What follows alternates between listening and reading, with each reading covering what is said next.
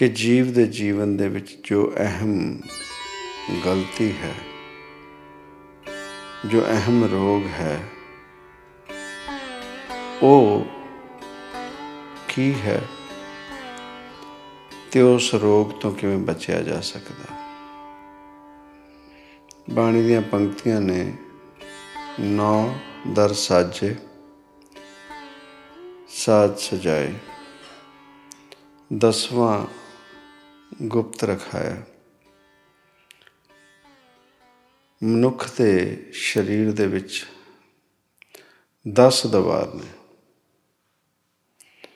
ਇਹ 10 ਦਵਾਰ ਦੇ ਵਿੱਚੋਂ 9 ਦਵਾਰ ਉਹ ਨੇ, 2 ਅੱਖਾਂ, 2 ਨੱਕ, ਮੁੱਖ, 2 ਕੰਨ, ਗੁਦਾ, ਲਿੰਗ।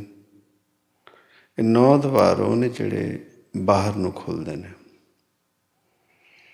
ਔਰ ਇਹਨਾਂ ਦਵਾਰਾਂ ਤੋਂ ਹੀ ਜੀਵ ਆਪਣੇ ਜੀਵਨ ਦੇ ਵਿੱਚ ਰਸ ਲੈਂਦਾ ਹੈ, ਰਸ ਭੋਗਦਾ ਹੈ।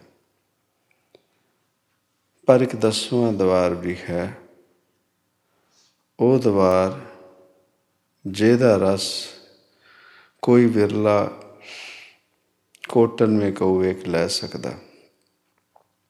ਅਤੇ ਉਹ ਜਿਹੜਾ ਰਸ ਹੈ ਉਹ ਮਹਾਂ ਪਰਮ, ਉਹ ਰਸ ਤੋਂ ਉੱਪਰ ਦਾ ਰਸ ਜੀਵਨ 'ਚ ਕੋਈ ਵੀ ਨਹੀਂ।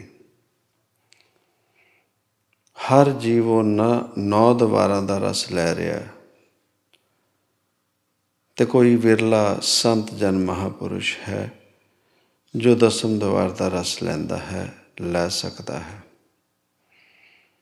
ਅਤੇ ਜਿਹੜੇ 9 ਦਵਾਰ ਨੇ ਇਹ ਸਾਰੇ ਬਾਹਰ ਮੁਖੀ ਨੇ। ਇਹ ਉਹ ਦਵਾਰ ਨੇ ਜਿਹੜੇ ਬਾਹਰ ਨੂੰ ਖੁੱਲ੍ਹਦੇ ਨੇ, ਔਰ ਬਾਹਰਲਾ ਰਸ ਦੁਨੀਆ ਦਾ ਉਹਦੇ ਵਿੱਚ ਸਾਨੂੰ ਵਿਲੀਨ ਰੱਖਦੇ ਨੇ। ਅਤੇ 10ਵਾਂ ਜੋ ਹੈ ਉਹ ਗੁਪਤ ਰੱਖਿਆ, ਉਹਨੂੰ ਗੁਪਤ ਰੱਖਿਆ ਹੈ, ਔਰ ਉਹ ਜਿਹੜਾ ਦਵਾਰ ਹੈ ਉਹ ਅੰਤਰਮੁਖੀ ਹੈ। ਇਕੱਲਾ ਉਹੀ ਦਵਾਰ ਹੈ ਜਿਹੜਾ ਅੰਦਰ ਨੂੰ ਖੁੱਲ੍ਹਦਾ ਹੈ, ਜੀਵ ਦੇ ਅੰਦਰ ਨੂੰ।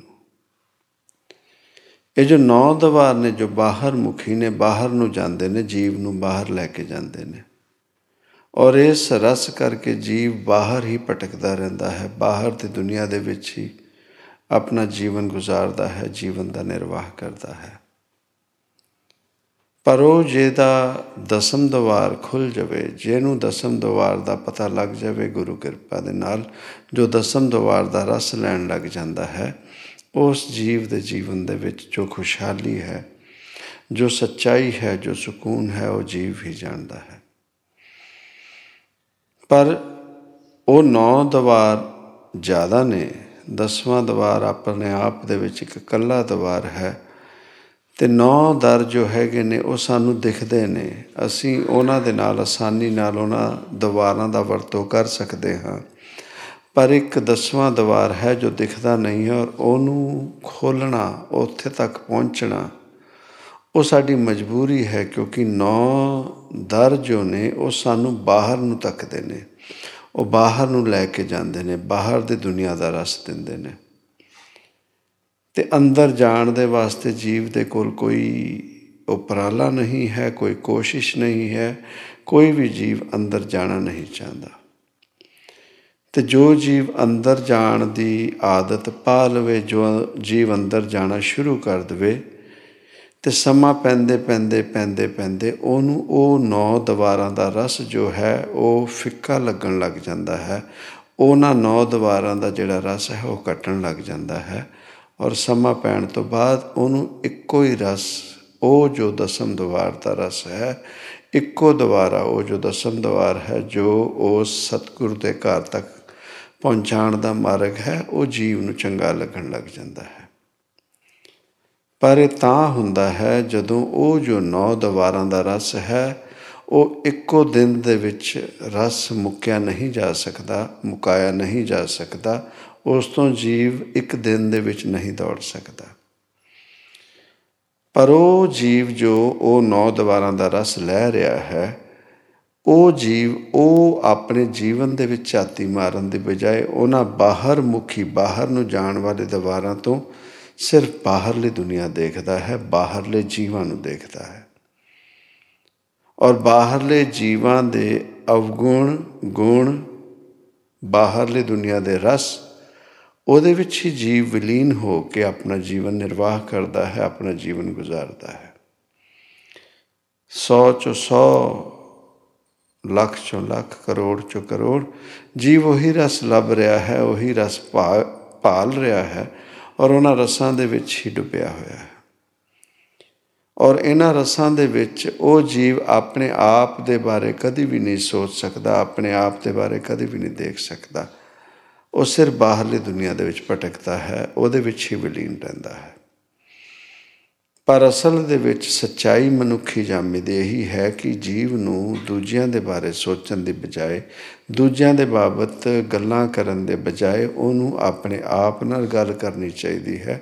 ਆਪਣੇ ਆਪ ਦੇ ਗੁਣ ਅਵਗੁਣ ਵਿਚਾਰਨੇ ਚਾਹੀਦੇ ਨੇ, ਆਪਣੇ ਆਪ ਦੇ ਬਾਰੇ ਸੋਚਣਾ ਚਾਹੀਦਾ ਹੈ। ਅਤੇ ਜੇ ਜੀਵ ਇਹ ਕੰਮਾਂ ਦੇ ਵਿੱਚ ਪਿਆ ਹੋਇਆ ਹੈ ਅਤੇ ਜੀਵ ਕਿਤੇ ਵੀ ਪਹੁੰਚ ਨਹੀਂ ਸਕਦਾ। ਉਹ ਜੋ ਪੁਰਾਣੇ ਕਰਮਾਂ ਨੂੰ ਲੈ ਕੇ ਇਸ ਮਨੁੱਖੀ ਜਾਮੇ ਦੇ ਵਿੱਚ ਆਇਆ, ਉਹ ਕਰਮਾਂ ਨੂੰ ਭੋਗਦੇ ਹੋਏ ਜੀਵਨ ਨਿਰਵਾਹ ਕਰਦਾ ਹੈ। ਪਰ ਉਹ ਜੋ 9 ਦੁਆਰਾਂ ਦਾ ਰਸ ਜੀਵ ਨੂੰ ਮਿਲ ਜਾਂਦਾ ਹੈ, ਕਿਸੇ ਦੀ ਚੁਗਲੀ, ਕਿਸੇ ਦੀ ਨਿੰਦਿਆ, ਕਿਸੇ ਦੇ ਘਰ ਦੇ ਵਿੱਚ ਕੀ ਹੁੰਦਾ, ਕੋਈ ਜੀਵ ਕਿਹੋ ਜਿਹਾ ਜੀਵਨ ਨਿਰਵਾਹ ਕਰ ਰਿਹਾ ਹੈ, ਕਿਸੇ ਦੇ ਜੀਵਨ ਦੇ ਵਿੱਚ ਕੀ ਹੋ ਰਿਹਾ ਹੈ, ਆਮ ਜੀਵ ਇਹਨਾਂ ਗੱਲਾਂ ਦੇ ਵਿੱਚ ਹੀ ਡੁੱਬਿਆ ਰਹਿੰਦਾ ਹੈ, ਰੁੱਝਿਆ ਰਹਿੰਦਾ ਹੈ।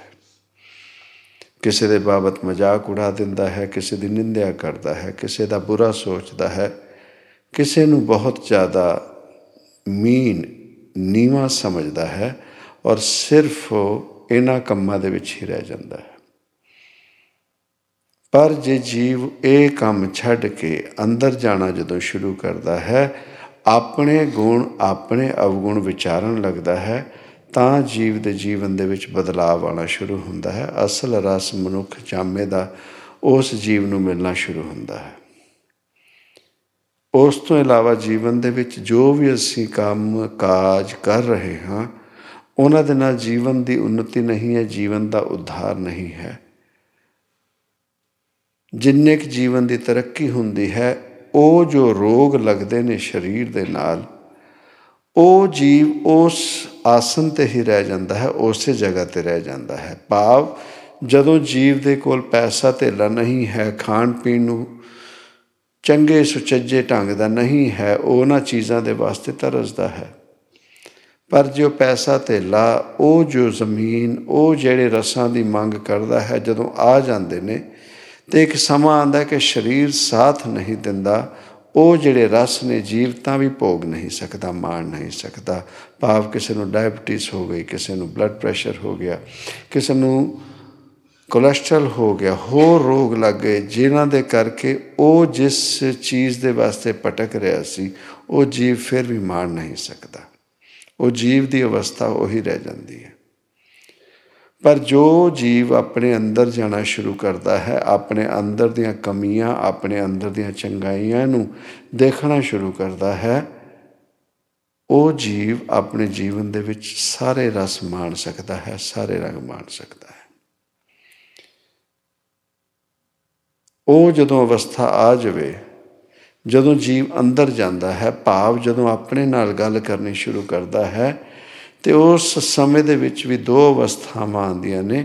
ਪਹਿਲੀ ਅਵਸਥਾ ਉਹ ਹੈ ਜੋ ਜੀਵ ਨੂੰ ਆਪਣੇ ਆਪ ਦੇ ਉੱਪਰ ਬਹੁਤ ਜ਼ਿਆਦਾ ਫਖਰ ਮਹਿਸੂਸ ਕਰਵਾਉਂਦੀ ਹੈ, ਬਹੁਤ ਜ਼ਿਆਦਾ ਘਮੰਡ ਆਉਣ ਲੱਗ ਜਾਂਦਾ ਹੈ। ਭਾਵ ਥੋੜ੍ਹਾ ਵੀ ਜਦੋਂ ਜੀਵ ਨਾਮ ਸਿਮਰਨ ਕਰਨਾ ਸ਼ੁਰੂ ਕਰਦਾ ਹੈ, ਜਦੋਂ ਵੀ ਲੋਕ ਭਲਾਈ ਦਾ ਕੋਈ ਕੰਮ ਕਰਦਾ ਹੈ, ਉਹਨਾਂ ਕੰਮਾਂ ਦੇ ਵਿੱਚ ਆ ਕੇ ਜੀਵ ਆਪਣੇ ਆਪ ਦੇ ਉੱਤੇ ਗਰਵ ਮਹਿਸੂਸ ਕਰਨ ਲੱਗਦਾ ਹੈ।